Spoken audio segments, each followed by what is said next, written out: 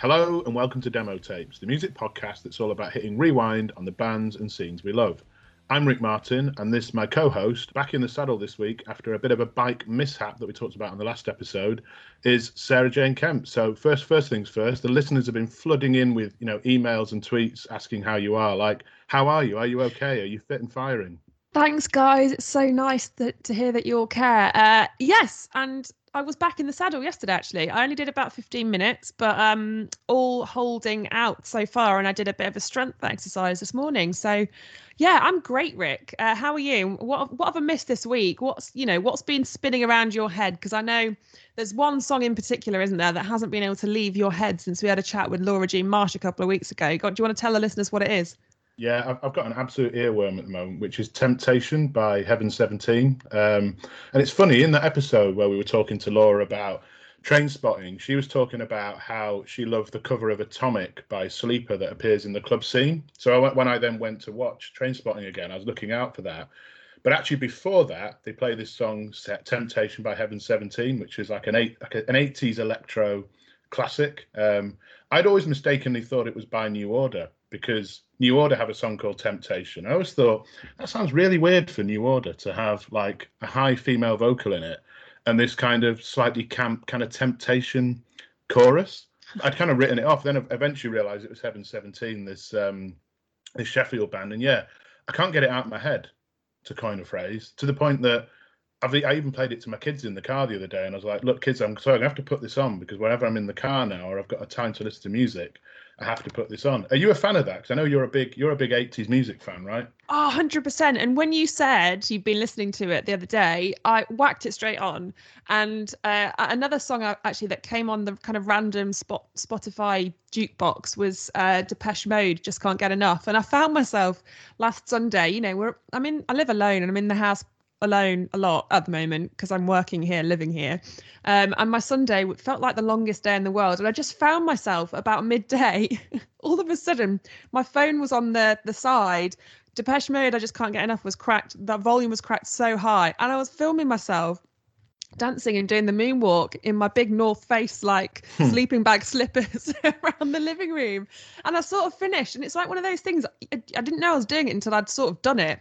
And that does go to show how bizarre lockdown has become, doesn't it? Like, you're kind of doing things like that without realizing. And then of course I sent the video to my mum and she loved it and wants more now. But and then it just kind of spiraled from there. And I just listened to, I think I was listening to an 80s soundtrack for about 5 hours on one of the days as well. So we've been chatting off air. We definitely want to sort of delve into the 80s as a decade, don't we? I think we're at risk at the moment of kind of suggesting the only music we've ever listened to or enjoyed is the kind of guitar bands of the noughties who we love, who we've loved having on the show, who will continue to be guests. But we want to look into other bands and scenes and eras. So I think look out for that, listeners, because we're working out, we were both born in the 80s, right? So we can't exactly claim that we remember being on a dance floor, in Manchester in 1985 and 1986. But I think we've got an appreciation for the music and we want to explore that a little bit more in a future episode or two, don't we? 100%. And that's definitely one thing that I really wish that I hadn't have missed, was that era on those dance floors. Actually, another thing that feeds into that, and I think this is one of the things that's been fueling my love for this at the moment, is I've been watching It's a Sin, which has an amazing soundtrack. And for those who don't know what It's a Sin is, it's a Channel 4 program all about kind of the 80s and specifically the AIDS and how AIDS kind of ruined the gay community in the 1980s. And the soundtrack's fantastic. Oh no, yeah, I've not actually got around to watching that yet, but I've seen some of the ads. I know It's a Sin, for example, by Pet Shop Boys on it. Yeah, so you can tell it's got an absolutely cracking soundtrack there. I guess to bring it kind of back to the now, I know you've been listening to some new music, and there was one that you wanted to particularly give a shout out to. So you asked me the question, what's been spinning around my head? What's been spinning around yours? Yeah, so as you know, Rick, but if you've just tuned in and you've never listened before, I also love my electronic music. And I recently found out that there's an amazing collaboration between three kind of electronic gods, Joe Goddard, Justin Strauss, and Marcus Marr. And they're called Extra Credit. And they've got a song out in April called It's Over. And it is, the three of them, it's a project. They're three electronic musicians, legendary NYC DJ and producer Justin Strauss. Marcus Marr is a London DJ and producer, and Jay Goddard is of Hot Chip. So I'm sure you'll know who Hot Chip are. They had some of the classic dance floor hits over the last sort of 10 or so years. And it's out on the label Dewey, which I don't know if you know this, Rick. I'm sure you do, but if you don't, and if the listeners don't, it's the label by Soulwax. And Soulwax have been one of my favourites for such a long time. But this particular song reminds me a bit of like Julio Bashmore, Ten Walls, particularly the Walking with Elephants song, which is one of my all-time top favorite electronic songs, and yeah, it's just brilliant. It's sort of a bit, you said it's a bit Hot Chip, didn't you? But I said yes, but it's a bit dirtier than Hot Chip. It's a bit more kind of gritty electronic music, but not too gritty that it can't be mainstream. Oh, it's definitely got that the Hot Chip beats and just that Hot Chip sound, but I think definitely darker. Yeah, and I always pay attention to anything Soulwax do. I was a big fan of them back in the early 2000s. They had that album Much Against Everyone's Advice, I think it was called, or that was at least one of the tracks on it. And I would say Soulwax are definitely my favourite Belgian band, because they're pretty much the only Belgian band that I could even name. But yeah, brilliant. And they kind of went in more of a dance direction after that. They were more kind of electro rock when they started, and then went in more of a kind of dance direction with the Too Many DJs stuff, didn't they? Yeah. Well, one of the other songs that they released at the back end of 2020, and I love this because it's called Empty Dance Floor. And you can imagine why it's called Empty Dance Floor, right? Released in 2020, because every single dance floor in the world has been empty for almost a year now.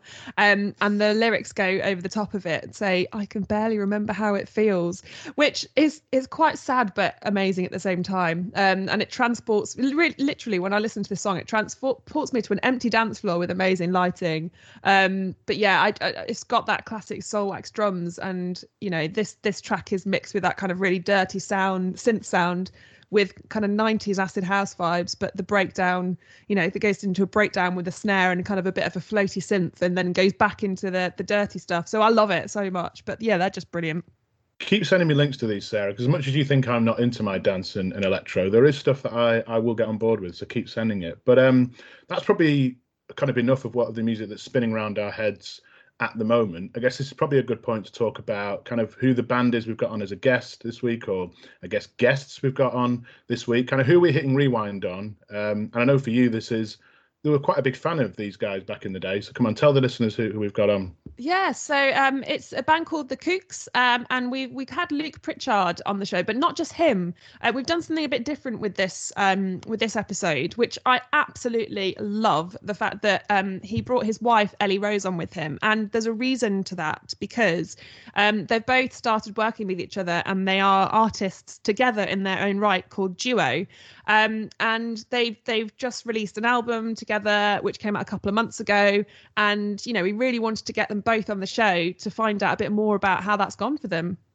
Yeah, and it's also, I guess, a key year for them. It's 15 years since the Kooks' debut album came out. So it was a good time for a bit of finding out what Luke's been up to now with his wife, Ellie, and also, sort of reminiscing sort of back in the day. And I think, we'll play that interview out a little bit later on in the show. But I think, it's important to say, they were huge. I mean, they're still huge now. They still sell out arenas now. But I remember when they emerged in kind of 2004, 2005. I mean, we'll go on to talk about this later. And Arctic Monkeys arguably were the bigger band at the time. And they, when I say they're in their shadow, they weren't. They just weren't quite as big as Arctic Monkeys. But that debut album, Inside In, Inside Out, was absolutely huge, wasn't it? And I know you were a big fan of that, weren't you? Yeah, I mean, you can't deny it. It's just a great album and really, really good songwriting. And just, you could tell that, with Luke's vocals are just fantastic. He's just got such an amazing, powerful, emotive voice, and they're clearly a very tight band. And I think one of the things that was interesting as well at that time was I was a massive indie fan, and a lot of people in my life that are around me at the time weren't necessarily into indie, but as soon as the Kooks came out, it was like, oh, everybody loved them. They sort of had a bit of that. They kind of had a bit of their feet dipped in different pools. that's how you can say it. No, toes dipped in different pools, or you know what I mean.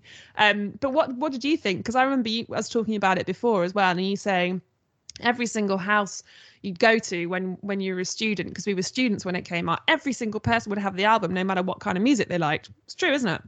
Oh yeah, I think the word you were looking for there is they transcended different demographics, right? That's marketing speak within record labels. And yeah, indie kids like them, but I think also pop fans, the sort of, when you're at uni, you have the people who go to the indie clubs and the people who go to like the Gatecrashers and the, the Oceanias and the Atlantises and places like that, those shit kind of mainstream clubs that might play a bit of Kooks as well. And I think, yeah, they definitely worked across those audiences. 100%. And that's a great example. My brother was an Oceania guy, and he absolutely loved the Kooks.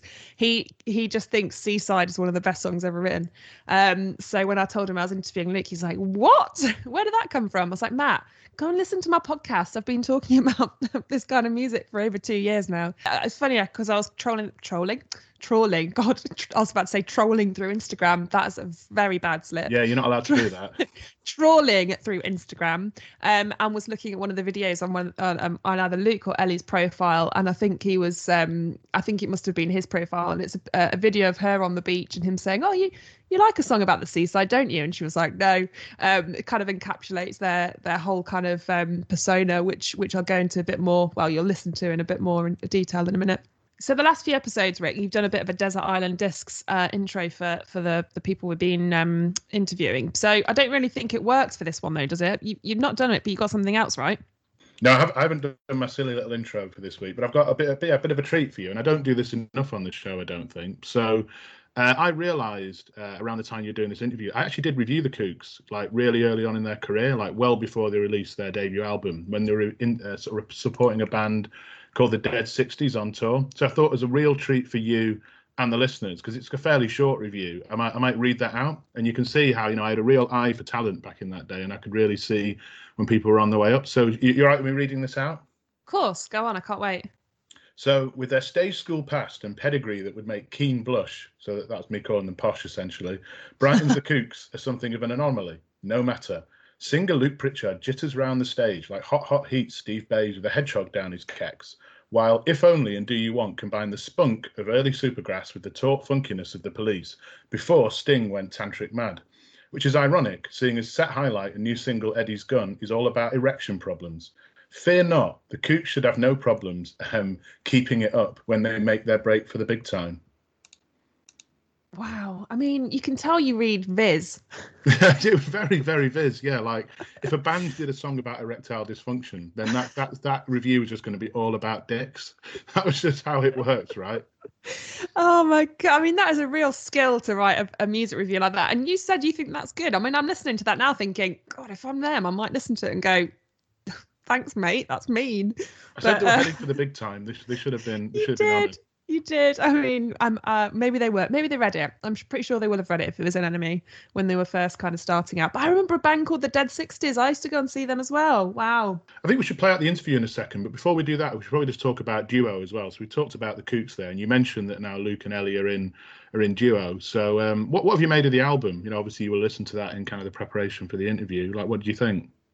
I really liked it, and I talked to them about it on the interview, so I don't want to give away too much about what I actually said and how I thought it made me feel and kind of where it took me, because that's what I said to them, and they seemed to be very pleased with what I thought and what I said to them, which is good.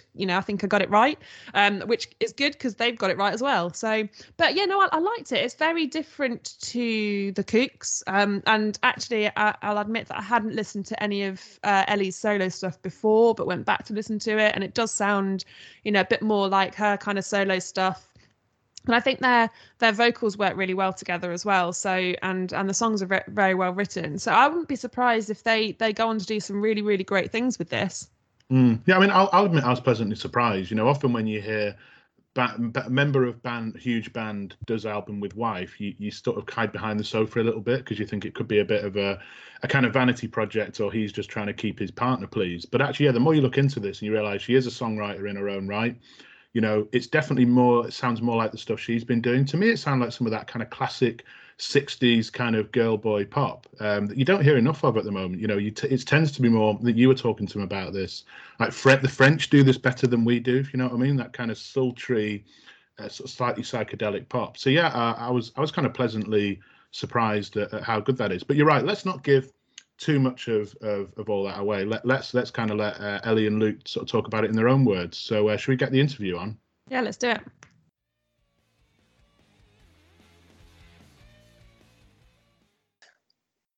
So on the line, I've got Ellie Rose and Luke Pritchard of the Kooks, and collectively, you guys are known as Duo. So this interview is actually being recorded the day after Valentine's Day. So I think it would be very fair to start off by asking you guys how you spent yours. What did we do? It was so romantic. It was unbelievable. I think we just sort of lay on the sofa for about 8 hours. Actually, Ellie played Sims for most of the day. Okay. Okay, so you're a bit of a Sims fan over here, are you? Oh, yes, massively. And then we were recording a cover and then for Instagram, so we rowed for about there's a lot of friction. an hour. Yeah. While trying to record that. But friction can be good for music, I think. Sometimes it creates something that, I'm not sure that happened with the cover, but sometimes friction can be good. It was a nice day then. But it was really good. They're probably a lot different to you. What would you usually be getting up to if it wasn't for lockdown?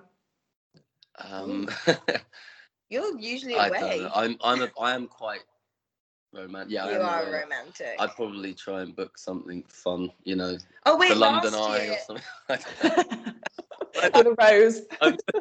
Last year you tried to book the restaurant that we went to the night before you proposed. I did. That's true. But you booked the wrong restaurant. Yeah, I fucked up by accident. But it was actually really nice. It was next door though, so yes. And I didn't really realise they were different. Yeah. That was good. Yeah, no, that was cool. It was better actually. It was good. Yeah. That's not. Yeah, I did something similar a couple of years ago with my boyfriend. I booked the wrong date completely, and we turned up on Valentine's Day, and they just sort of laughed us out of there and said, "No." I was like, "Oh no." Yeah, it was pretty bad. But we've normally say that demo tapes is a bit of a lockdown-free zone because we don't want to be all doom and gloom on this podcast. But I'm sort of keen to understand the dynamics that it's created for you. Kind of, you both live together, you work together, you've done an album together, both as a couple and musically. Have there been many changes during lockdown? Or did you already spend a lot of time together before? Because, you're both working musicians anyway, aren't you? We did not spend that much time before. No. You would tour a lot. We did when we could, Yeah. But when we couldn't, I'd be partying. No. It was a big change. I mean, it's kind of it just gave us that space to do the record because we had started making music together, but we had to do it so intermittently. And I've been working on the Kooks album as well, and so we can. It did give us a kind of window to get Duo really finished. But yeah, I mean, I don't know. I think it's that day in day out thing is really good for the music. I think, and it's like with the guys, like especially like on our first album stuff, we would we would live together, be together all the time. I think it's quite good. So in answer to your question, yes, it did change. But obviously in a good way, right? So I think we've all heard the stories of people not getting on so well during lockdown, but for you guys it seems to, hopefully it's been a good thing. But we'd literally just got married at the end of 2019. Yeah. So it was actually quite nice. Yeah. The honeymoon period. Exactly. Yeah. It all fell at the right time. It's all time. downhill from here, right? No, never say that. I'm a hopeless romantic at heart as well. So it's forever. Everything's forever. Hopeless romance is the best. But that probably segues quite nicely into the music that you guys have been working on together. And I do want to talk about your kind of separate music careers a little bit later in the interview. But to kind of kick off with, it'd be really good to understand a bit more about Duo and the self-titled album that you released in December. And you just mentioned there, and I've read a couple of interviews about the fact that lockdown was probably a bit of a catalyst for that. But what can you talk us through why you decided to produce the album together? Oh, I think it was, I kind of, as a rule, did not want to really make music with you when we met, but then Luke booked a studio when we met. I forced the issue. To hang out in. So we've got to get this out of the way. Okay. If we're both songwriters and we don't write together, we need to know just now. See what happens, try it out. Yeah, I was really shy. Yeah, you But we did the 2 first songs that we released, Don't Judge and Darling, and we wrote them. And we just kind of sat on them for a while, and then everyone that we played to really liked them. And I think, so it was very accidental, but then we got to the point where we would talk about all those old French couples that made music together that we loved, and how we kind of missed that in the world, especially like you don't really have any British couples doing something really funny and like lighthearted. Yeah. So we just kind of filled the void ourselves in an arrogant way. Well, no, we talk a lot because it just feels like a real time, and you know, it's not a criticism of the times, but it's just a real time when music is quite heavy and quite, you know, serious. People want to talk about quite heavy topics, and I think there's nothing wrong with that at all. But we just, you know, we were listening to like Bruno Mars and like, you know, and like French music and stuff that's really, and we just silly were like and fun, kind of excited to maybe for ourselves more than anything, which is the beauty of it as well, because it was purely for enjoyment. Like Elle said, you know, we did these demos not really even as demos, really, were they? We were just like, we'll have fun in them, and then it was like, you know, randomly, you know, my publisher was like, oh, can I hear some? And he like flipped on Darling, and I was like, oh, you like this? Like, okay, cool. You want to try and sell it? Like, I'm like, no, not for sale, you know. But it was that was a nice experience, wasn't it? And then we went, okay, cool. Maybe we could do an album. Yes. Fell into. And then So that fateful day of booking the studio was the right thing to do. Well done. But talking about some of the kind of couple duos, who are your favourite? Because, you know, we all know the obvious ones like Sonny and Cher, Johnny Cash and June Carter, Paul and Linda McCartney. Do you have any other ones or ones that really kind of stick out to you? Yeah, we're John and Yoko fans. Ah, okay. Yeah, nice. Françoise Hardy and Jacques Dutronc. Yeah, Françoise and Jacques were big one, and Serge Gainsbourg, Jane Birkin, and Brigitte Bardot. So a lot of French influence there, right? Yes. Okay, is that a common theme? Because it does. Having listened to the album, it does sound, you know, like there are some kind of French influences in there, and kind of, you know, dreaming about sitting along the French Riviera in the sunshine. Like I can kind of get that kind of, it's either that or feeling like I was sat next to a pool with a margarita in Palm Springs or something. Awesome. That's great compliments. That's so good. I love that. Yeah, the French thing, we spent quite a bit of time in Paris and like had really amazing times in Paris, and we both just loved French music. Yeah. I grew up listening to so much Vanessa Paradis and Elise, like all the French pop. Elise. we were the only guy we produced it ourselves, but there was one guy, David from he's Tahiti boy, really genius guy, makes a lot of amazing film music. But we did one session with him, and he'd worked with Elise. Yeah. Who Ellie's like this huge fan, but she's like, I don't know if you know who she is. She was a French pop star. Nobody she's not very big in England though. No one really knows. She sings in French, but she had this song called Ma Lolita that came out. I was like 3 or 4, and in the music video, she takes her little the story is it's like this girl taking her little sister to a nightclub, and like 3 or 4. Yeah. She's like in the nightclub. You never get away with that in 2021. To it. No. It's a great, it's a really cool song. Mm-hmm. But Eddie was like flipping out, you know, about this guy because he worked with him. Yeah. With her, so he brought in quite a lot of French influence as well, and like he showed us a lot of music that we were really loving. But yeah, I don't know. And it came from films, you know. It's a lot of films we watched. I mean, the whole album was kind of, you know, our songs were inspired by visuals as well as. Okay, funny you say that, because we actually just got Laura Jean Marsh on an episode a couple of weeks ago to talk about movies and film.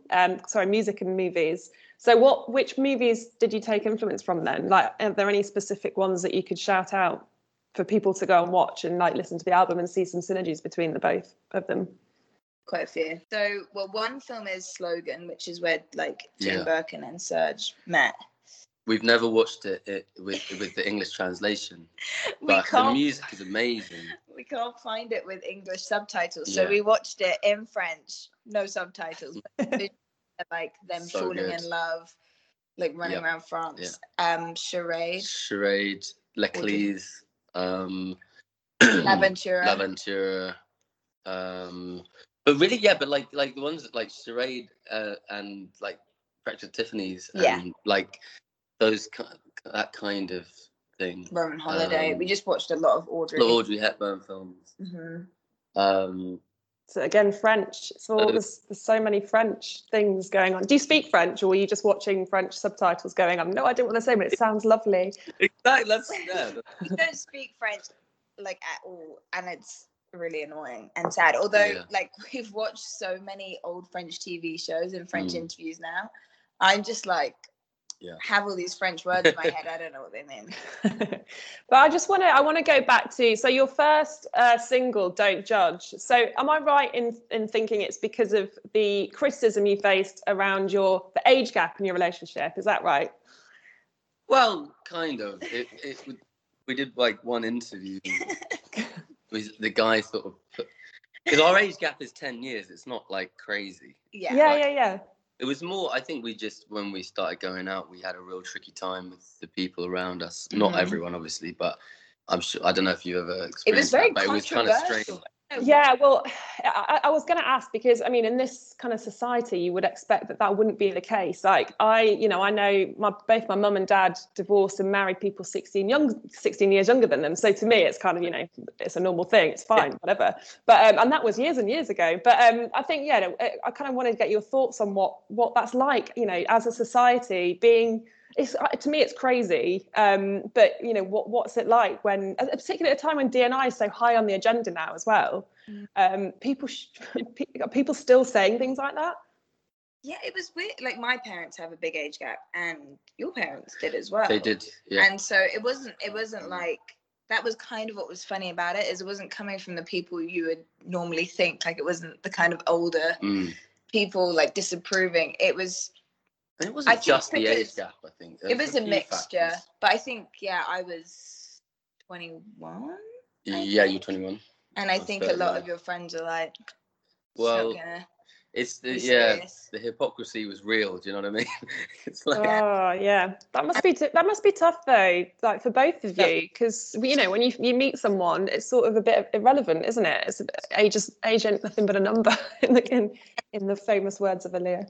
It's true, and I think it's hard, especially with social media and stuff, is you have so many opinions at once, and it's like so many exterior opinions on your relationship and on your age gap and stuff. But I don't know. I think a lot of it just stems from like people ignorantly commenting on things. I think people thought it was a lot more exciting than I was as well. The party.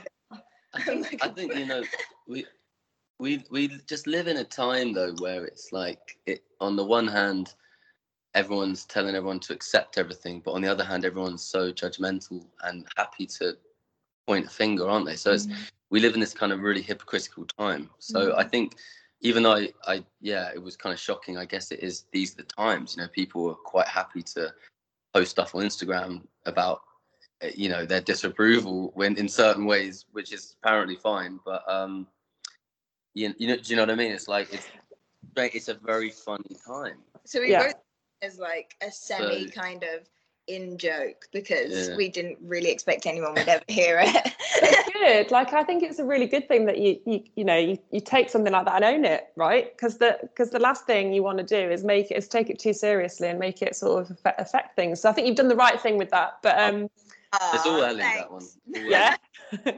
It's good. There's a lot. You definitely owned a lot in that song, I think. Yeah, and your life and your experiences. But it also is conversations. You start talking to people, and like my parents were like, "Well, yeah, we had loads of like aggro when we started going out because of an age gap," and then like, loads of people had different issues where people were judging different types of love. It's a nice lyric to sing. Yeah, it's fun. Don't judge our love. Feels quite. Yeah, it does. Empowering. Yeah. You've got this. It's fine. But I want to talk about as I said earlier, I wanted to talk about your kind of individual careers, and we'll start with you, Ellie, talking about you as a songwriter. How did you get into music, and how long have you been doing it, and all that kind of stuff, and why do you love it as well? Ooh, I basically wrote songs from like when I was I don't know, 9 or 10. I can't really remember. And nobody used to believe that I wrote them. I don't think they were that good. But your dad. Yeah, I used to lie a lot, I think. And then I would play these songs. And then I started playing at the Bedford, the pub in Balham. My sister worked there, and they would let me play like on a Sunday afternoon when I was 10, 11. And I just kept getting all these random gigs where I would play.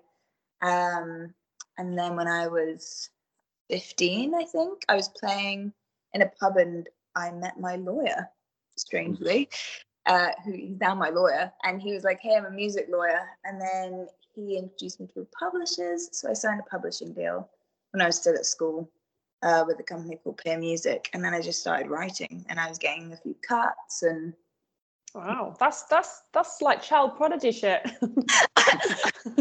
I think I was just quite mouthy, and I think people enjoyed that I would get quite mouthy. And didn't you play the Glasgow introducing stage as well? So how old were you when that happened?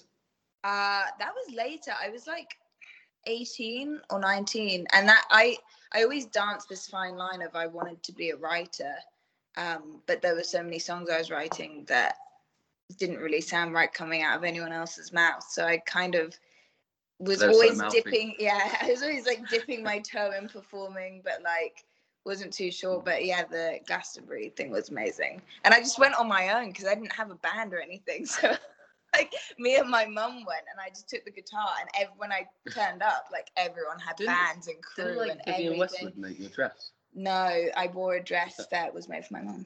Oh, cool. Yeah, cool. Which is really. And your parents, so talking of your mum, your parents were both in the music industry as well, weren't they? What were they directing videos? I've read. Is that the case? Yeah. My parents made music videos in the 80s, and they. Wow, that's so cool. That's like the best music video era ever. Yeah, they made in the 90s. Like really cool, hilarious, wacky videos, and it was cool because they worked together, and so. Growing up, we would watch a lot of these like crazy videos that they had made, and then they kind of got more into like TV and film after. But yeah, the music videos, we watch them sometimes. We do.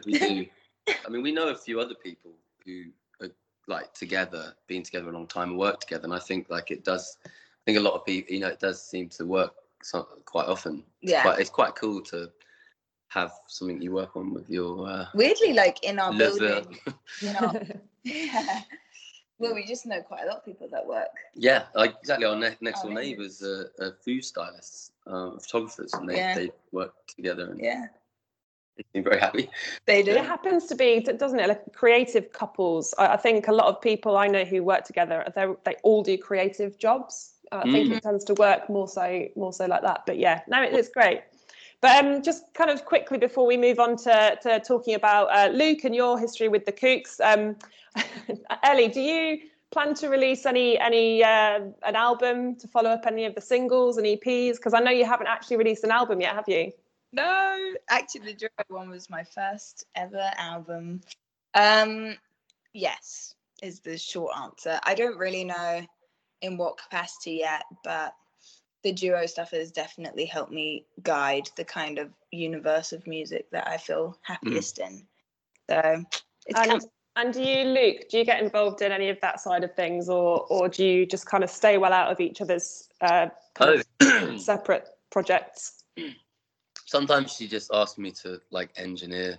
I'm terrible, but like, it's like gets me to clean up sessions or whatever for but in terms of no, I wouldn't. That's kind of separate. I don't know. It's very fluid. Like with both ways with what I write, what Ellie writes. I feel like the way music is often is it's quite fluid. Like you might write a song and it might work for Duo, or it might be for Ellie, or it might be for the Kooks. You just sometimes. I mean, I don't judge when the very first idea I had for it before Ellie basically turned it into a great song was there'd be a Kooks song potentially. So it's kind of. And then it was going to be my song. And then it was going to be yours. And then we did Duo. So it's it depends. But a lot of opinions though. The point is, Ellie doesn't need. She's amazing. She doesn't need me to get involved at all. Just maybe on the logic, on the technical side. Yeah. The technical side, yeah. Nice. So speaking of the Kooks, Luke, you've been in the industry for about, is it 17 years now? Is that about right? Yeah. We're actually about to celebrate 15 years of the first album. So I saw that. 17 years. Does it feel that long? Because that seems like quite a long time. Yeah.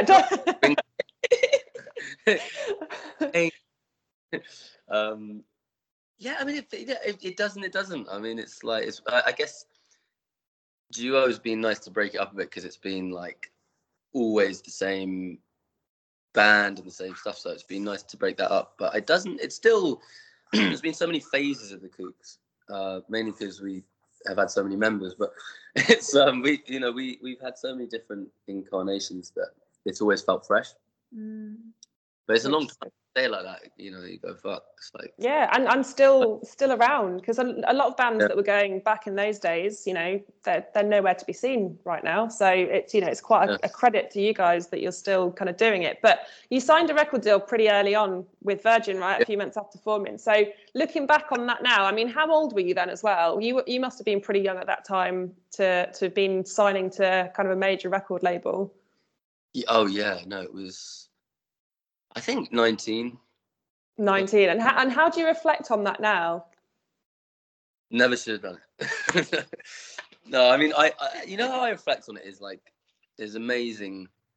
And, you don't want, you can't change anything, and you wouldn't want to change anything. But at the same time, I kind of think it was quick. And I think that is life. But I think with, you can never tell how it's going to go, but with the band, our first album just blew up so quick, and we were so young. I kind of do look back and think that, I would have preferred a slower pace in some ways, because we didn't, once the album, it kind of went, we weren't ever meant to be, I don't think we got as hyped.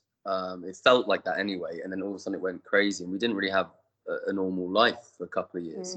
Quite crazy. And so it definitely takes its toll, basically. But also on reflection, very lucky and work with amazing people, and the album still, people listen to it, which is unbelievable. 100%. I mean, it was one of my favorites back in the day when it came out. I think we must be a similar age, but Rick and I, we're both the same age as well, and we were both students at the time, and it was everywhere. It's like, no, you didn't go to a student house without someone having a copy of that album, and it just being a dance floor filler. Like, no matter whether you're at an indie club or in someone's kitchen or like dancing on the table or whatever, it's just, and still, you go back and it's just brilliant. But one of the things that we kind of read, I think, is around that the time it was actually released at the same time as the debut Arctic Monkeys album, and that being said, your album, I believe it went 5 times platinum, amazing, but you didn't get the same kind of spotlight that the Arctic Monkeys got, which I think you're quite pleased about, right? At the time, because I don't think you were as amazing as the album was, and this is probably a good thing for you guys. You didn't seem to be that kind of tabloid fodder, which you could well have been by having that kind of success. So what are your thoughts on that? Yeah, no, I think I would agree with that. I think, with them taking that spotlight, it let us kind of not have the pressures that we might have had otherwise. It was very, it was very sort of, it was just a strange coincidence. Our album came out at the same time, and it was the time was a slight like Blur and Oasis thing that was trying to be done or something. But it was for us, in the end of the day, like I think it definitely sheltered us probably from that amount of press, and because we weren't a press band, we were a band for the people. We weren't, on the front cover of Enemy every week. We weren't. Q magazine wasn't giving us, the front page, and it. But also, I think that's because you, like, from what I've learned, like, you refuse to play that game. Where, like, and I think, at least from the outside seeing it, some people, I think some people are like meant to be famous, and they love it, and they like live for it, and they enjoy that side. Yeah. None of you guys enjoy that side. I was like, that's lovely. Not for you. I completely agree with that, and I think that as well. Yeah, it was like, you know, those characteristics. None of well, you got to think like me and Hugh, especially very shy, like kind of like a little bit at the time. We were very like kind of nerdy kids. Really, we weren't really kind of the kind of people who are going to go and become best mates. Yeah. Chumming up to people. It didn't really suit us, I guess, that well. But then how much of an impact does that have on your? Because we've talked about mental health with people on previous podcasts, and I wasn't even thinking of asking you this because I never really, thought that would be the case. But from what you've just said, were there any kind of mental health implications to that kind of being 19, being thrust into the spotlight, not wanting to be thrust into the spotlight, and as you said, not being able to have a normal year for 2 years? Like how did that impact you? Yeah, no, it's interesting. I think that there was some really tough things, and there was a lot of stuff like just even in Brighton. We lived in Brighton, and I felt like we almost got shouted out of the city because you go into a pub and I used to wear like women's jeans and bangles, and you'd be like, oh, that I'm not even going to use the words, from the Kooks or whatever, and it's like there was a lot of that going on. Like people were physically attacked. Yeah, we had quite a lot of that, and the culture it was just very different then for this kind of stuff. And so I'm glad that I see a lot of change. I think there's a lot more like people thinking about that. And I do think, celebrityism, it's something that I do believe is going to change in a massive way in the next 10, 20 years, because just because someone puts themselves out there to be successful doesn't mean they're still a human, right? And we got to, it's very topical right now what's going on. Look at the, we obviously know Free Britney campaign, but lots of people talking about it, because just because someone's up in that position doesn't mean you can't diminish their human rights, essentially. And so I do feel, we again, to go back to it though, we kind of managed to escape some of those things as well, so there's a lot of positive. But yeah, fucking hell, like when I think of someone who's like 19 now, thinking of being away for 10 months of the year and did that kind of stuff, it seems crazy to me now. It does. Yeah, it's sad. But you said Brighton, we lived in Brighton. I always thought that Brighton's kind of more of one of the more liberal places in the UK. Even back then I would have thought, but I'm surprised that you say that about people in Brighton doing that. It is, but Brighton to me has always been there's like two tribes, and right. You have that side, but then you have quite a kind of aggressive side as well. I don't know how it's changed these days. I haven't really been back. I guess also like the circles you would have been in were like the Northern Band kind of bands. Yeah, they were quite like macho. Yeah. And wear women's clothes. I don't know. I remember like 10 of us, like there was like fights with, it was almost like mods and rockers, you'd have the kind of shaved hair tracksuit dudes, and then we come out big hair and tight jeans, and it was almost comedy how it was like this kind of quadrophenia like modern version, but it happened. But I completely agree. Brighton's a beautiful place full of predominantly like incredibly creative, cool fucking people. But it just has that side as well. It's probably a minority, but it definitely was there. I don't know if it's there now, but the edge. I don't know. Probably it's probably everywhere, isn't it? But we actually had Tom from Black Wire on an episode a few weeks ago, and he was talking about the exact same thing about they used to wear women's skinny jeans and have to go to sort of charity shops to be able to get them, because they didn't really sell skinny jeans back then. Like they weren't on the high street. So. And he said that they used to, they got in a lot of crap for that, for how they dress as well. And I just find it also, I mean, I was very much part of that scene, so every man I hung out with was wearing the skinny jeans as well. So it's not, and I think you set off a trend with your hair as well. I've got a friend called Stu, and he's got like basically has your hair, and he every time he went out to anywhere indie clubs, it's Luke from the Kooks, kind of like a running joke. So I was like, but have you you know, have people commented on that? Are you bored of people talking about your hair? No. As long as it's complimentary. Great hair. It's great hair. Like, I've got really curly hair. You can't see it now because it's up, but my hair is like so curly and wavy. It's curly hair gang. I love it.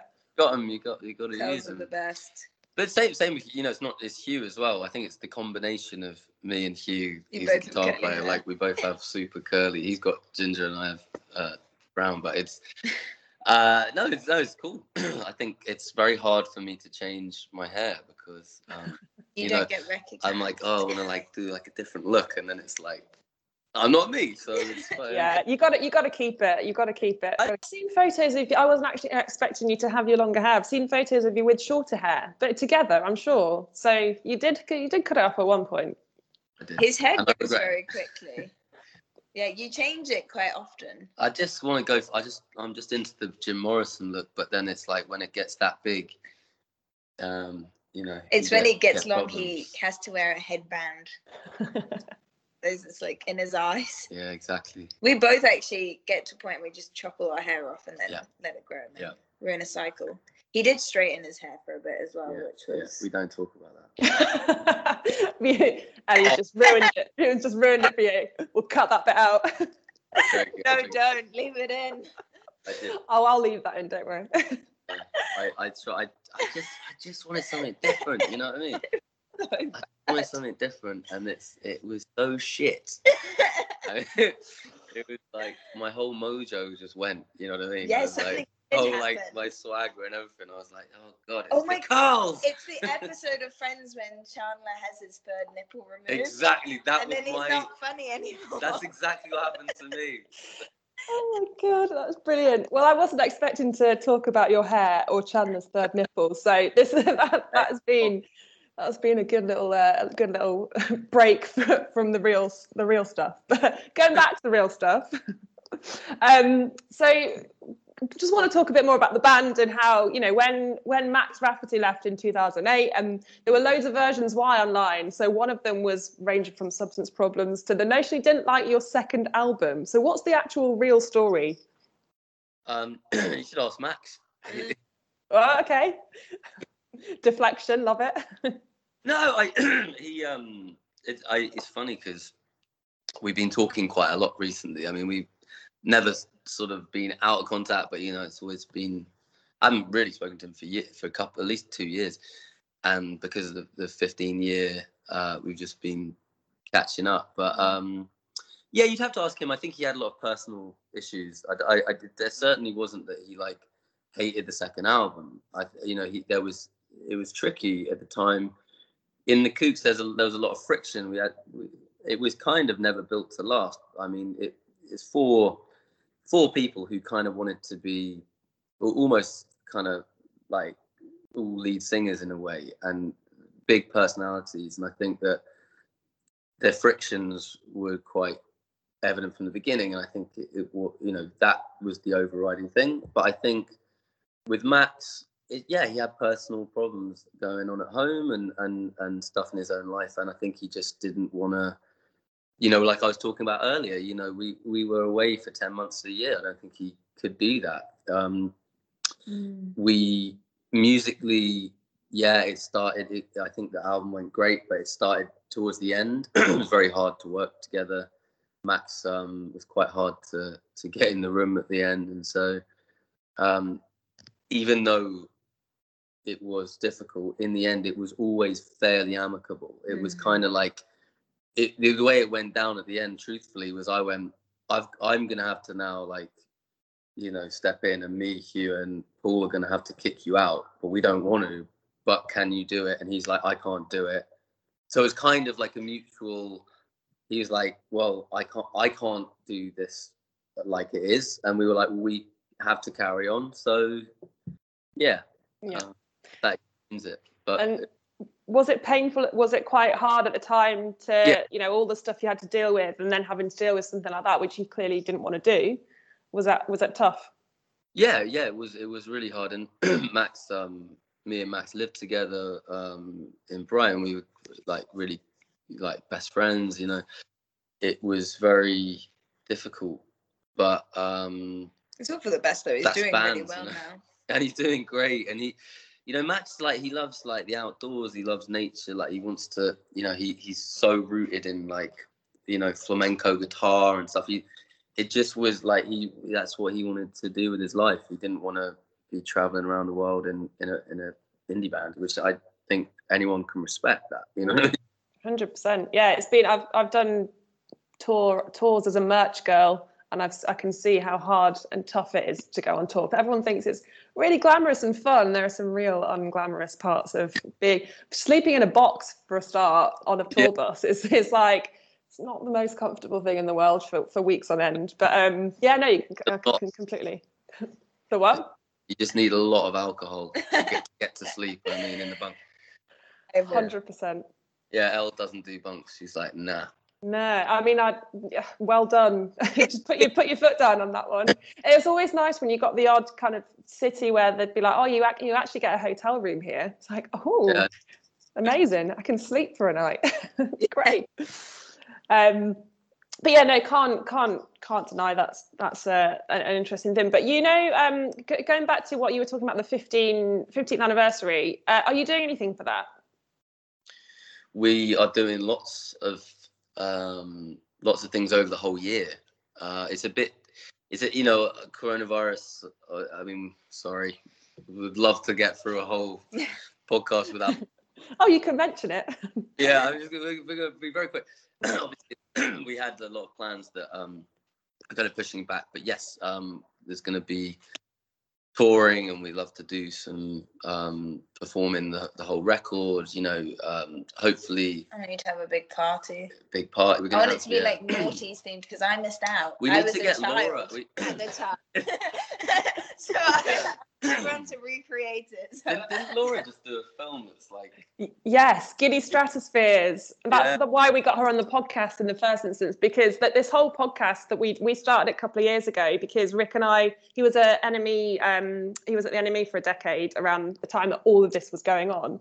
I'm gutted you missed it, Ellie, because it was like, we'll have to recreate it. So Rick and I are talking of doing like a demo nights club night when we can as well, and kind of recreating the world of the early 2000s, because it was just so great.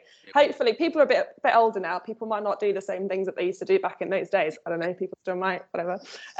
But hopefully we can recreate it somehow. But it's exciting to hear that you guys are going to go on tour again, and hopefully we can come along and watch you, because I haven't seen you guys for years. I think the last time I saw you actually was in Brighton when I came down on behalf of Dazed and Confused, because I was 18 at the time and got this internship with Dazed and got asked to go and interview a band called the 747s. Do you remember them? They supported you on tour. So I was at the venue. I don't think we ever met, but I was at the venue for that gig, and I was backstage interviewing those guys. The drummer, I can't remember his name. Matt, I think Matteo or something. He had this drum kit that you could fit in a suitcase, and so when we went on tour, like every night we'd all just jam like in the backstage, and they proper like, they were amazing. It was just like it was like a carnival the whole tour. Amazing dudes. That's fun. Yeah, I remember really liking them. What happened to them? They sort of just went like that and then just went away straight away, didn't they? I know Mike. It was Mike Crossy, who's genius producer. He made the album. The album's great. He's good. I don't know. It's a really good question. I think they maybe broke up. We should listen. I'll play. They're great. They were really good. Yeah, but going back to music again. One of the things that Spotify's been credited with, the algorithms are kind of hoping to open up a new generation, well, the younger generation. Like you said earlier, people might not have being your music's still popular now to even the younger generations that might not have even been born, when you first kind of started releasing this music. So, why do you think songs like, I guess Naive is one of the obvious ones. Why do you think they resonate with fans who are young? Because it's a great song. I mean, that's probably the simple and effective answer, right? You know what's so weird? My little sister, she's 18 now, but all of her friends thought it was a new song. Yeah. And they all were listening to it. That's the beauty of Spotify, like completely democratizes the whole thing. I mean, there's a lot of talk because obviously the financial side isn't great, but then with the Kooks, I mean, I feel like we're in this great spot with it where we kind of benefited so much from Spotify because it just, yeah. But I mean, you can analyze it till whenever and you can never understand it. So, it's just that album, I guess, is quite kind of a coming of age record. It's my vocals are quite intense and kind of emotional. I think maybe that it's when you're going through that time, maybe. Yeah, very relatable. Hit some stuff, but I don't know. Naive's like a very relatable song, for sure. And Ellie, so I was going to ask you what you think because you just said you were young when all this was going on. Were you aware of this sort of? Well, were you aware of the Kooks? Were you aware of the music? And clearly that you were really tuned in at that age anyway to music. So you probably did, and you probably knew how good the songs were then. But what do you think of this? What did you think of the songs then? And in comparison to what you think now? Yeah, well, my sister is the same age as Luke, one of my big sisters, and she was very much like in the scene, indie kid, wasn't she? And she she used to work in music as well, so she knew a lot of bands. I think you and her had met like a few times as well. I think so. I think she had done an interview. Yeah, or something. But years ago, yeah. So she used to play your music a lot. So yeah, I was pretty aware of it. Although on our first date, I was really like slagging it off. Yeah. Luke was like, "Oh, I'm in a band." I was like, "Yeah, I hate it." That is the way to get somebody on side. I got in the arse because I did like a university tour where I was playing loads of different unis, and I covered Naive on it. And yeah, because some people found it on YouTube and sent it to Luke, so I got. Oh, that's hilarious. You did Naive in reggae. But, oh my god. It's very good. Can I find this? Is it still on YouTube? It's on YouTube and it's so bad. It was funny because for ages, she'd been like, "Oh, I never really like." She's like, "I like that song, Bad Habit, like that one." Like, because when Ellie lived in LA, she was like listening to it. It was on the radio there a bit, and that's what. And then I was like, "You covered Naive." I was like, "What? What do you mean? That's so weird." I don't remember that at all. Yeah, the comments are really on YouTube though, because they're all like, they're like, "She's now married to him." Like, how did that happen? I know that's. And your sister must have been like, "What? I can't believe that's happened." Like, she would never have thought. I love stories like that. Thinking about looking back, would you ever have thought that your sister is going to be married to one of the guys in the bands that she really likes at the time? When I love shit like that. A 5-year-old sister. Yeah, I know. I wasn't going to say it, but no, I'm joking. I'm joking. But kind of moving on, Luke.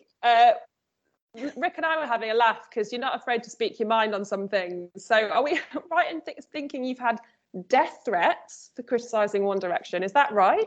Yeah. Wow. And also you've criticised Noel Gallagher. Love this, because anyone who does that gets a bit of a mouthful back. What was his response? I don't really remember. Well, he asked us to come play a show with him, so I don't think he was that upset. What did you say? I think I said something like, do you know what? I genuinely don't remember. Don't say whatever you said. No, it was quite bad, and it wasn't true at all. But it was that Michael Hutchins. No, you can say that. No. What was that one? Go on. Going up against Noel Gallagher. It's a tricky. I mean, just to be clear though, it's like the One Direction one. I didn't actually. There was nothing about them. But it was. The thing is, things get misconstrued, and yes, I can speak my mind, but sometimes when you take something I'm from a sorry for conversation. sending death threats. But yeah, death threats and They were all from me. It's from you, Ellie. You're a 1D fan. How dare you? It's good that you. But no, I don't think. I mean, to be honest, I think it's like War of a Duck's back. I mean, everyone. It's kind of the funny thing now as well, is because I'm not saying it's better or worse now, but back then it was quite expected, and I think that's the thing that I found with the One Direction thing that shocked me so much, was because, you know, you come from a time where everyone kind of did that, and it wasn't really considered. You know, you'd say something, you wouldn't think, oh, it was like the worst thing in the world. There was just a lot of banter. And I think, you know, especially the NME were very fond of the banter, and they would love, and I would do interviews with, like, you know, Mark Beaumont, who I think is amazing. I love Mark, but he literally like would just be like, oh yeah, like Carl Bratt from the Libertines said you're a cunt. he'd be like, well, he's a wanker. That's, yeah. That kind of thing. And you would just sort of see everyone on the festival, and it would just be like, oh, you know, it's fine. And so I think, you know, it's a bit like that with the older generations. It's a bit more chill. You didn't realise the world had. And then One Direction. Yeah, exactly. What? I woke up on my phone with like 107 missed calls. That's and I was so like, funny. what the hell? That's but crazy. I remember when you told me about it. Yeah. I was like shocked. I was like, you can't like say anything rude about One Direction or like anybody. But the time I didn't generation. realize. I think that this is another thing that's kind of, I think, maybe interesting. Is just there was such a big line between like bands and boy bands, which that line is now non-existent. And I think that I just didn't realize that people viewed One Direction in this like seriously. Well, not just seriously, but I just didn't realize, like, kind of strange to me of like, well, if that makes sense. You'd never heard their music though, really. I'd never heard their music. Yeah. I mean, around, but I didn't really understand that they were also like how big they were. I didn't realize not that I wouldn't have said what I said, but I just was like, what? Like, this, like. You also thought they were like 14. Yeah, I know. I mean, this is where you. I like, told them their ages. Oh, this is brilliant. Right, actually. Yeah. It's like you sing and you're like, oh. But you just, you know, it's just like I say, it's old habits die hard, and it was just old habits, and luckily. One actually put any anthrax through my letterbox. Who were the missed calls from? Like management. Really? Yeah. Trying to get it was sorry. Did you return the calls? Yeah, I did. I mean, it was really funny actually, because at the time, the Starwood management, who are our managers, they were just signing this guy actually that Ellie knows. Really great singer, but they were just signing him to Psycho, which is Simon Cowell's label, obviously. So he was like, what are you doing? Like, I'm trying to do $1 million deal here, man. Like, it was like something out of like Entourage or something. Yeah.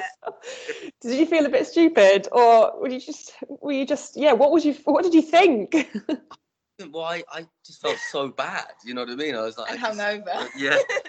I just felt so bad, and like, you know, having, like I say, you know, I mean, I talk shit sometimes, but it's not really. I don't really enjoy like feeling like I've offended loads of like fans of someone. You know what I mean? I think that they were particularly annoyed or anything. It was more. You just fans, like you speak your mind, which I love. Like when people don't have a filter and they're not trying to blow smoke up everybody's butts, but. I don't think it translates as well on Twitter as it does in real life. Never. It's like sending a text message, isn't it? Like never be sarcastic in a text message. It just doesn't work. It just doesn't work. People misconstrue it all the time. But you also had to get people who called the Kooks posh. Can you remember that? Yeah, Ellie. He still does that. I take it you're not posh. They're not posh. Well, I got a scholarship to a posh school. Yeah. But I wouldn't call myself posh. But I speak quite posh, personally, and Hugh speaks quite posh. But I think that at the time, we had double whammy again, because we had like stage school, because we went to Brit and Vim, and then we had the posh thing. But But again, I mean, I don't know. I mean, what again? It's like, is that offensive? Like, that's quite offensive. It's like a derogatory term for like. Again, it's. I like, think people would like. Some people would like being called. I think the worst thing is being called posh when you don't have any money.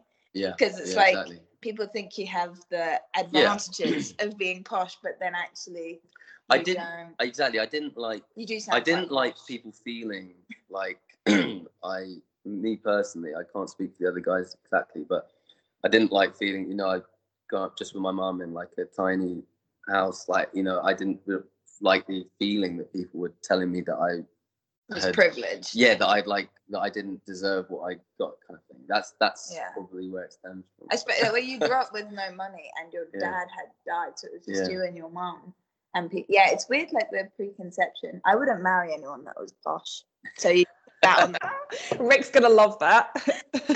This is one of Rick's favourite conversations to have. But then I mean, what is posh? But I think you know, it's like you know, as a human being, you know what people mean when they say stuff, and it's like if people are saying stuff that their meaning behind it is like, you had a silver spoon, you've been given every privilege, so you don't deserve what you've got. That's when you think like, well, fuck you. Like, you don't actually know anything about me. You don't know what I've been through. You don't know how I grew up. You're just making an assumption based on an accent, and then you're into territory that I think is just really offensive. And so I think anyone, especially a like, you know, 19-year-old kid's going to be like, well, fuck you, you know. That's the problem, is like when you get judged on reactions that you had as a teenager.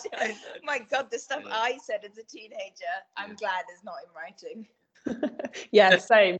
But it's good. I think it's good. Like, there's a fine line, isn't there, between being annoyed and being perceived to be a bit of an idiot when you're annoyed, or being annoyed because you're sticking up for something that you believe in and trying to educate people. That's the difference, I think, which is, you know, fair. But going back to music, talking about music now, are there any kind of bands you love, any bands you don't really like? What do you think of the kind of modern music world now? Because there's the scene of early 2000s doesn't exist, you know, all that kind of stuff. Well, you can go for it. What were you going to say? Why are you laughing? I thought you were going to say something funny. I hate them all. Let me pick someone. No, I was going to say I love the like modern indie music from like America, particularly like, you know, Rex Orange County. Orange County. Like that kind. I love that. He's English though, yeah. From Somerset. It sounds so American. It does sound American. Well, I really got into him. We like Zella Day. She's really Zella cool. Day is She's amazing. American. Also, Declan McKenna. Declan McKenna, he's wicked. Like that kind of indie. Sticky Fingers, a really cool new band from Australia, I think they are. They like the Sticky Fingers. Like, I don't know if you know them. That's like super dubby. Yeah, it's really cool. But I just love that kind of like. There's all this like really cool, like 70s-y kind of soul indie music. Really loving that at the moment. I'm trying to think who we don't like. Yeah, that's the more interesting one. Who? You probably don't want to name names. Oh, do you?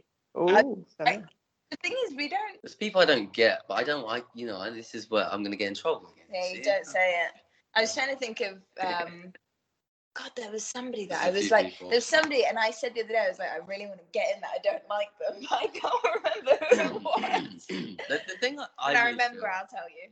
I really feel like the stuff that's the kind of the commercial stuff, like, and you know, I'm really loving all the indie music, but I'm feeling a bit let down by the kind of more like stuff that's on radio a lot. I feel that's how I say it. Like, it just feels like, and I miss a few bit, like, we really like the Miley Cyrus album. Brilliant. Yeah, but then that she's was like pretty... she's an icon. I mean, she's not new. I mean, she's a legend. I mean, I think what I'm saying, you know what I'm saying, like the kind of stuff that's getting that's more mainstream. I'm struggling with.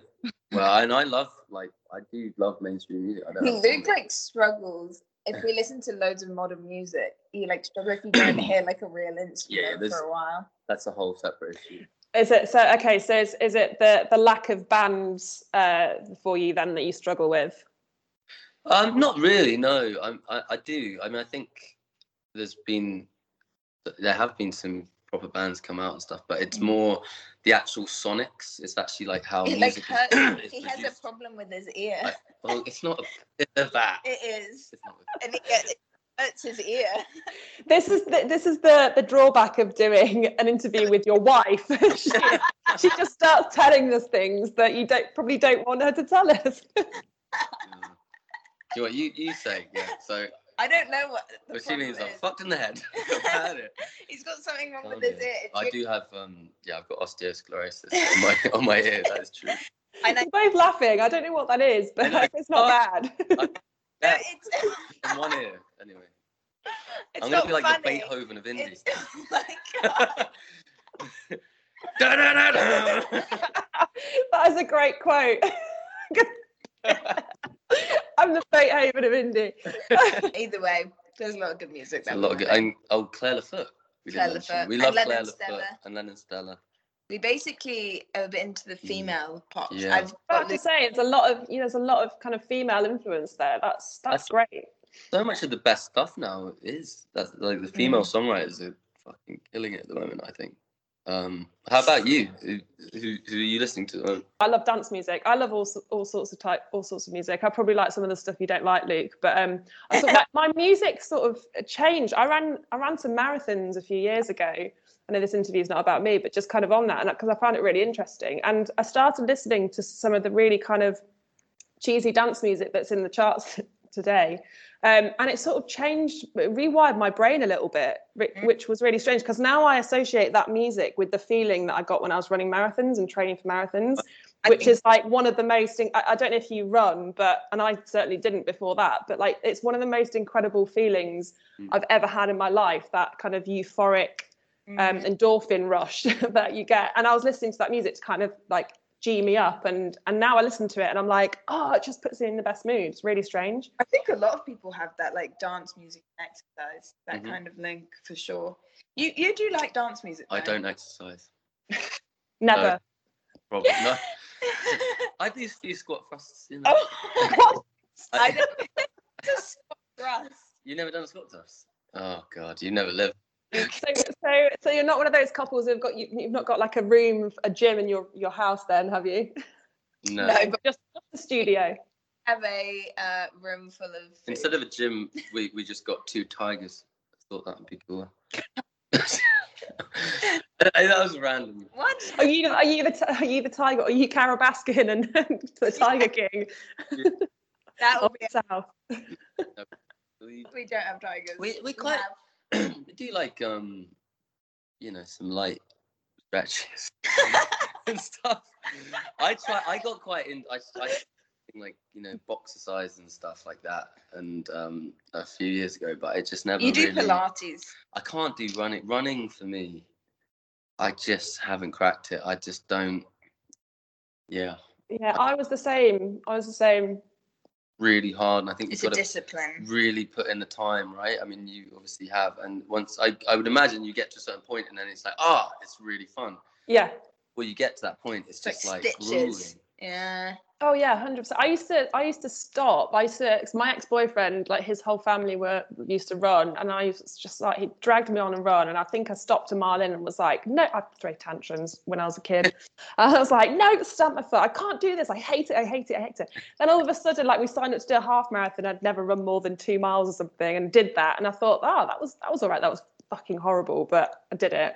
And then signed up for a marathon, and actually, like, there were things that going on in my life at the time that were like, I was struggling a little bit, and it kind of gave me a bit of focus to just kind of go out there and do the training, and that's what got me through it, I think. And yeah, you do just sort of get past, as soon as you get past like a 12 miler, it's not easy, but there's something clicks in your brain, and you're just like, yeah, I can do this, and it's like as soon as you know it, you're running a marathon.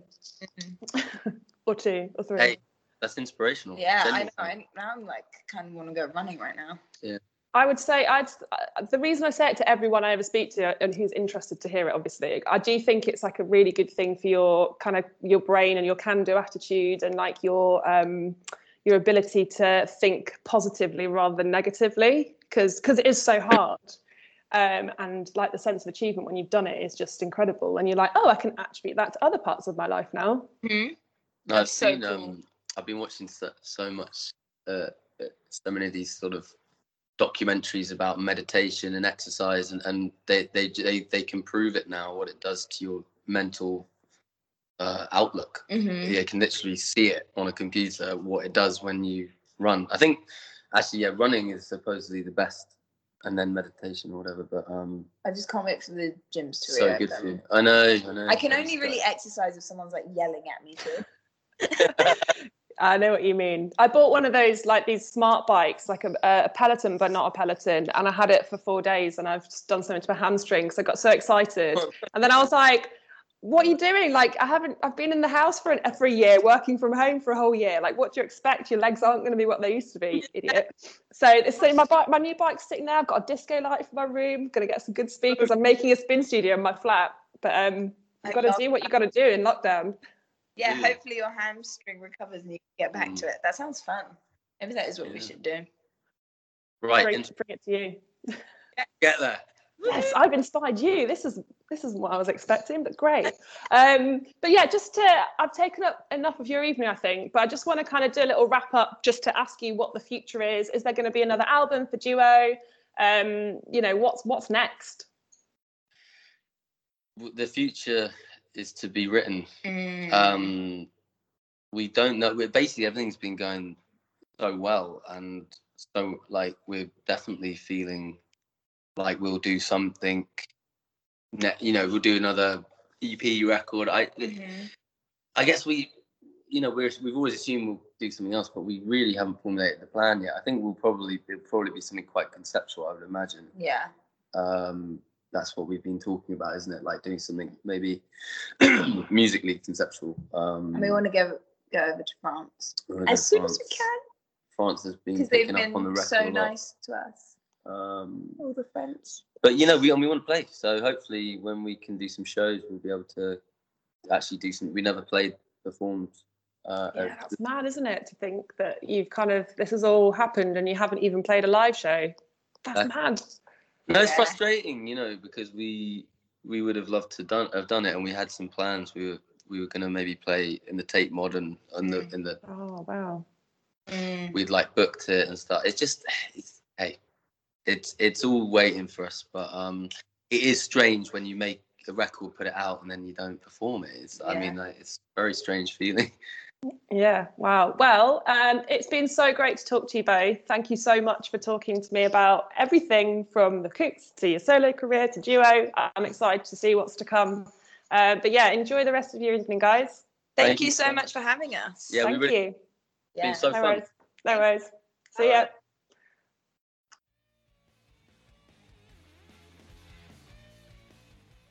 So we said that was a bit of an experiment in terms of interviewing like a couple. We often do kind of one-on-one interviews, or we've done whole band interviews, but never a husband and wife duo. So I think that worked really well. But how did you find it as being in the chair and doing the interview? It was actually brilliant. I mean, when they first came on camera, I think I said to them before I started recording, oh, this is weird to kind of see two people instead of one, because normally we're just used to seeing one person at the other end of a screen, and kind of they were both huddled into one. But yeah, you never know how things like that are going to go, do you? And whether people are going to, bounce off each other, and when you ask a question, who's going to answer it and all that kind of stuff. And I just have to say, it was so unbelievably effortless, and you can just tell, just by talking to them and seeing them on screen, their chemistry is just like something incredible, and you can see that I can understand why they work so well together. And just the most adorable couple. They were almost like finishing each other's sentences at parts.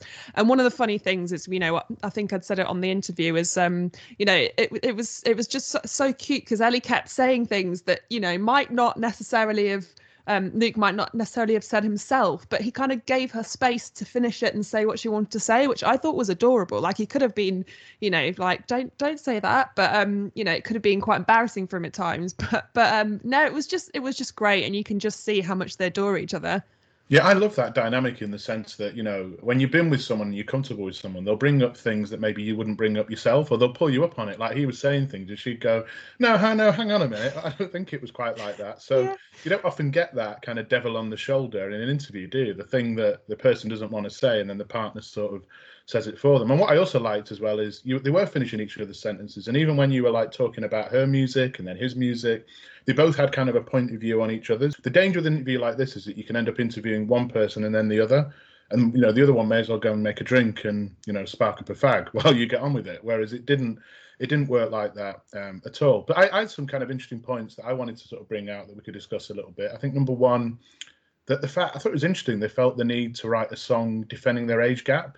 I mean, to me, looking at them during the interview, they don't look that different in age, but there is a 10-year gap. And I think, when you think about the moment where D&I is such a big thing on the agenda and everyone's kind of falling over themselves to prove how kind of woke they are, that something as simple as an age gap between two adults becomes an issue that they then write a song about it. So what did you make of that? Well, I think it was just from asking them the question, it was Ellie sticking two fingers up to people, which I just thought was amazing. One of the things I did think about Ellie in particular as well is that she seems very, very strong-minded, very confident and very sure of herself.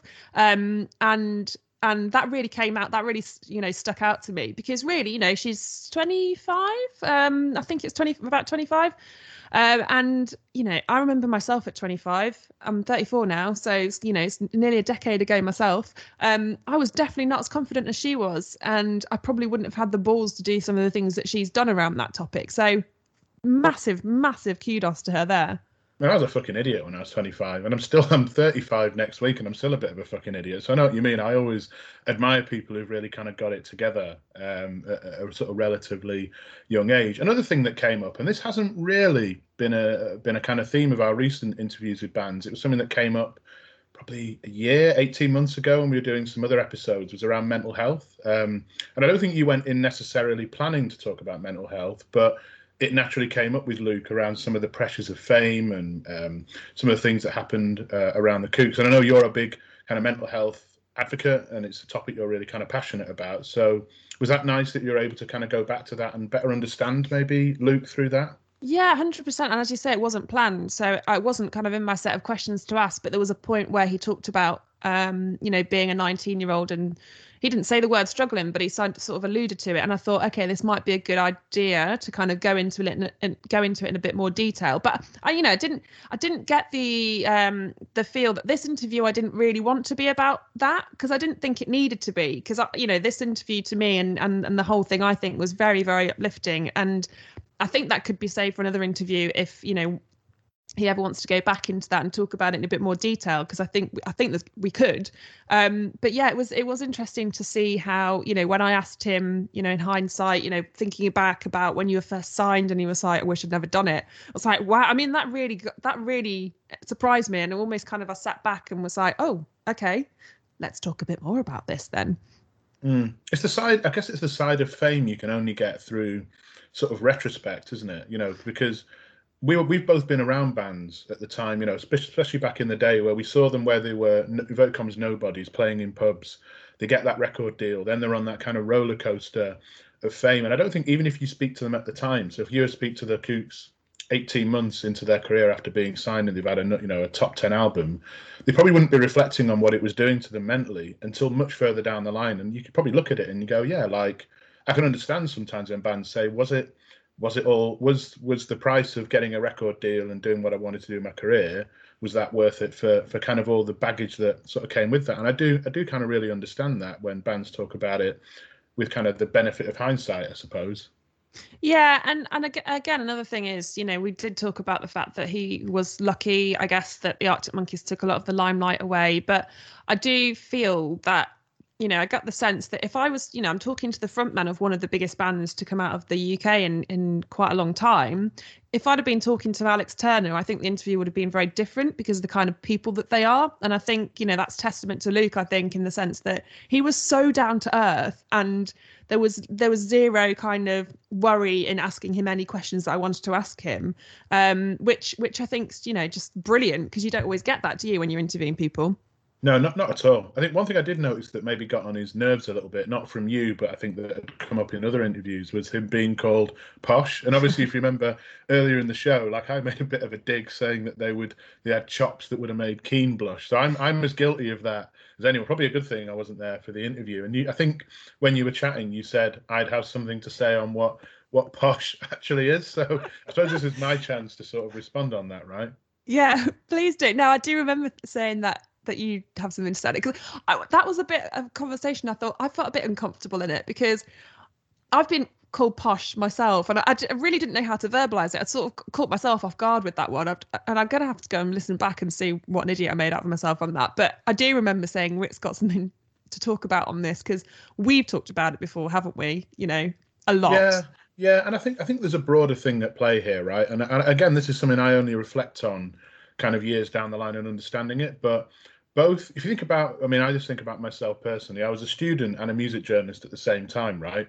Two environments where back in those days, university students were quite, particularly at the Red Bricks, quite posh. I was the only one in my house who didn't have kind of a trust fund from mum and dad paying all the bills. I was the only one selling records to kind of pay my bills. At the same time, the music industry, undoubtedly, there's a big thing kind of more broadly around D&I at the moment about diversity of opportunity and demographics, not even necessarily around gender or race or sexuality, just genuinely kind of social mobility. I don't think the music industry is a particularly socially mobile place. When you've got people like me that have maybe broken through a little bit from a background where you wouldn't normally get in, you definitely zero in on people you think look a bit posh. I'm like, well, you didn't have to work as hard as me to get there. But it was quite interesting in what Luke was saying, and that people had that view, but the actual reality of his background was not quite that. He got a scholarship to a stage school, but from what he was saying, he certainly didn't grow up in a castle somewhere. He had a fairly kind of humble background. So maybe there's a lesson there in me,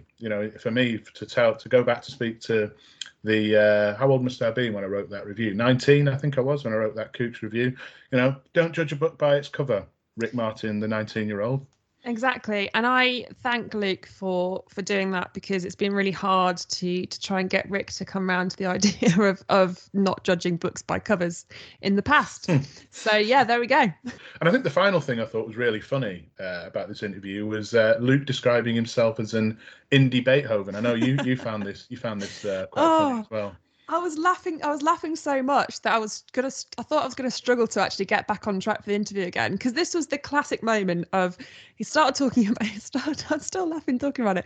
He starts talking about something, then Ellie goes, "Yeah, you got a problem with your ear." It's like, does he really want you to tell me that? And he sort of was like, oh, okay, and just said, do you want to tell the story? So she starts telling the story, and then he just says, oh, I like an indie Beethoven. And the best thing about it was, unfortunately listeners can't see, but we were doing a video interview, and he starts playing this imaginary air piano and goes da da da da, and just like cracked me up so much. But it wasn't just the indie Beethoven thing, it was just the fact that like how it came about and how Ellie had sort of dropped him in it a bit. It was just perfect. I loved it. No, and it really came across how much you kind of enjoyed the interview, and I think you enjoyed it to the point, I'm going to call it became a bit of a mutual inspiration society. You were talking about your marathon running, and I don't think Luke said he'd ever pulled on a pair of running shoes, and you kind of maybe inspired him to look at that, and her being a female singer-songwriter and you starting to look at creating some music yourself. I know you talked about this a little bit on the show before, so yeah, have you felt a little bit more inspired to do a little bit more of that and to return to a little bit of that? 100%. So that like massively inspired me. So I've been singing since I was really, really young, and I played the saxophone and piano up to quite a good standard, but gave them both up to focus on netball because I had England trials. I never made England actually with netball, and in hindsight I'm glad I didn't, but I never stopped singing, and I've been really, really, really shy until very recently, when I've kind of set up a bit of a recording studio in my spare bedroom, and something I'd like to talk a bit more about on a future episode, Rick, if you let me, maybe further on down the line when I've actually got some songs, but I've uploaded a couple of songs covers really to my Instagram over the last few weeks, but it's not, I'm not massively suited to my voice, and that's the kind of point where I think, right, maybe I need to write my own songs that are suited to my voice. And they were talking about a lot of female singer-songwriters out there, and Ellie said something really interesting, that a lot of the songs that she wrote only sounded good with her voice, which is why she didn't give them away, and sort of why she started being an artist in her own right. So all of that really definitely got me inspired, and I've been putting a bit of pen to paper, but I'm 34. I'm just, is it too late, Rick? I don't think so. I think you're only as old as you feel, or whatever, or as old as your voice sounds. don't know where I'm going with that, but look, like, I think we want to bring the listeners along this journey with you, you know, and I think I'm more than happy that we talk about this. And the thing to remember, Sarah, is this is our show. There's no corporation sat behind this. There's no producer. There's no script editor. It's just our show. We can do whatever the fuck we want with this. And yeah, I'm as keen as anyone to hear this music. So do keep us updated. Keep the listeners updated with your progress. And yeah, keep an eye on our social media channels, because I'm sure you'll start putting it out. And as I've said on previous episodes, you really can sing, and I think it'd be a shame if you didn't share that talent with the world. So yeah, I'm as keen as anyone to hear some of that. Wicked. Thanks, Rick. And if there are any songwriters who want to get in touch and help a Demo Tapes co-presenter out, then do get in touch, which is a good segue into how people can get in touch with us. So we've got an email address of demotapespod@gmail.com. We're also at demotapespod on Twitter and Instagram. On our personal Twitter and Instagram, I am Sarah Jane Kemp on Instagram. That's where you can see the singing videos, by the way. And Rick, you are Rick_J_Martin. I think the other thing I wanted to say as well is that if you're a Kooks fan and this is the first time you've heard Demo Tapes, like, my God, are you in luck? We've got 30 other episodes of bands that you probably love to go back and listen to interviews with. So like everyone from the Arctic Monkeys' first interviews with The Enemy to 2 interviews with members of Blur, Tom Clark from The Enemy, Johnny Marr, Reverend the Makers. So if you've liked what you've heard today, do go back in the archive and have a listen to those episodes. And if you love what you hear, why not give us a 5-star rating? Because it really does help us to get up those podcast charts. It does. You sound more and more like a cheesy radio presenter every day, Rick. That was deliberate, though. So I'm glad you picked up on that. I know. But anyway, yeah, so keep in touch, guys. We do really love to hear from you. But that's all we have time for on this episode. So without further ado, it's time to say goodbye again. So we'll see you next week, guys.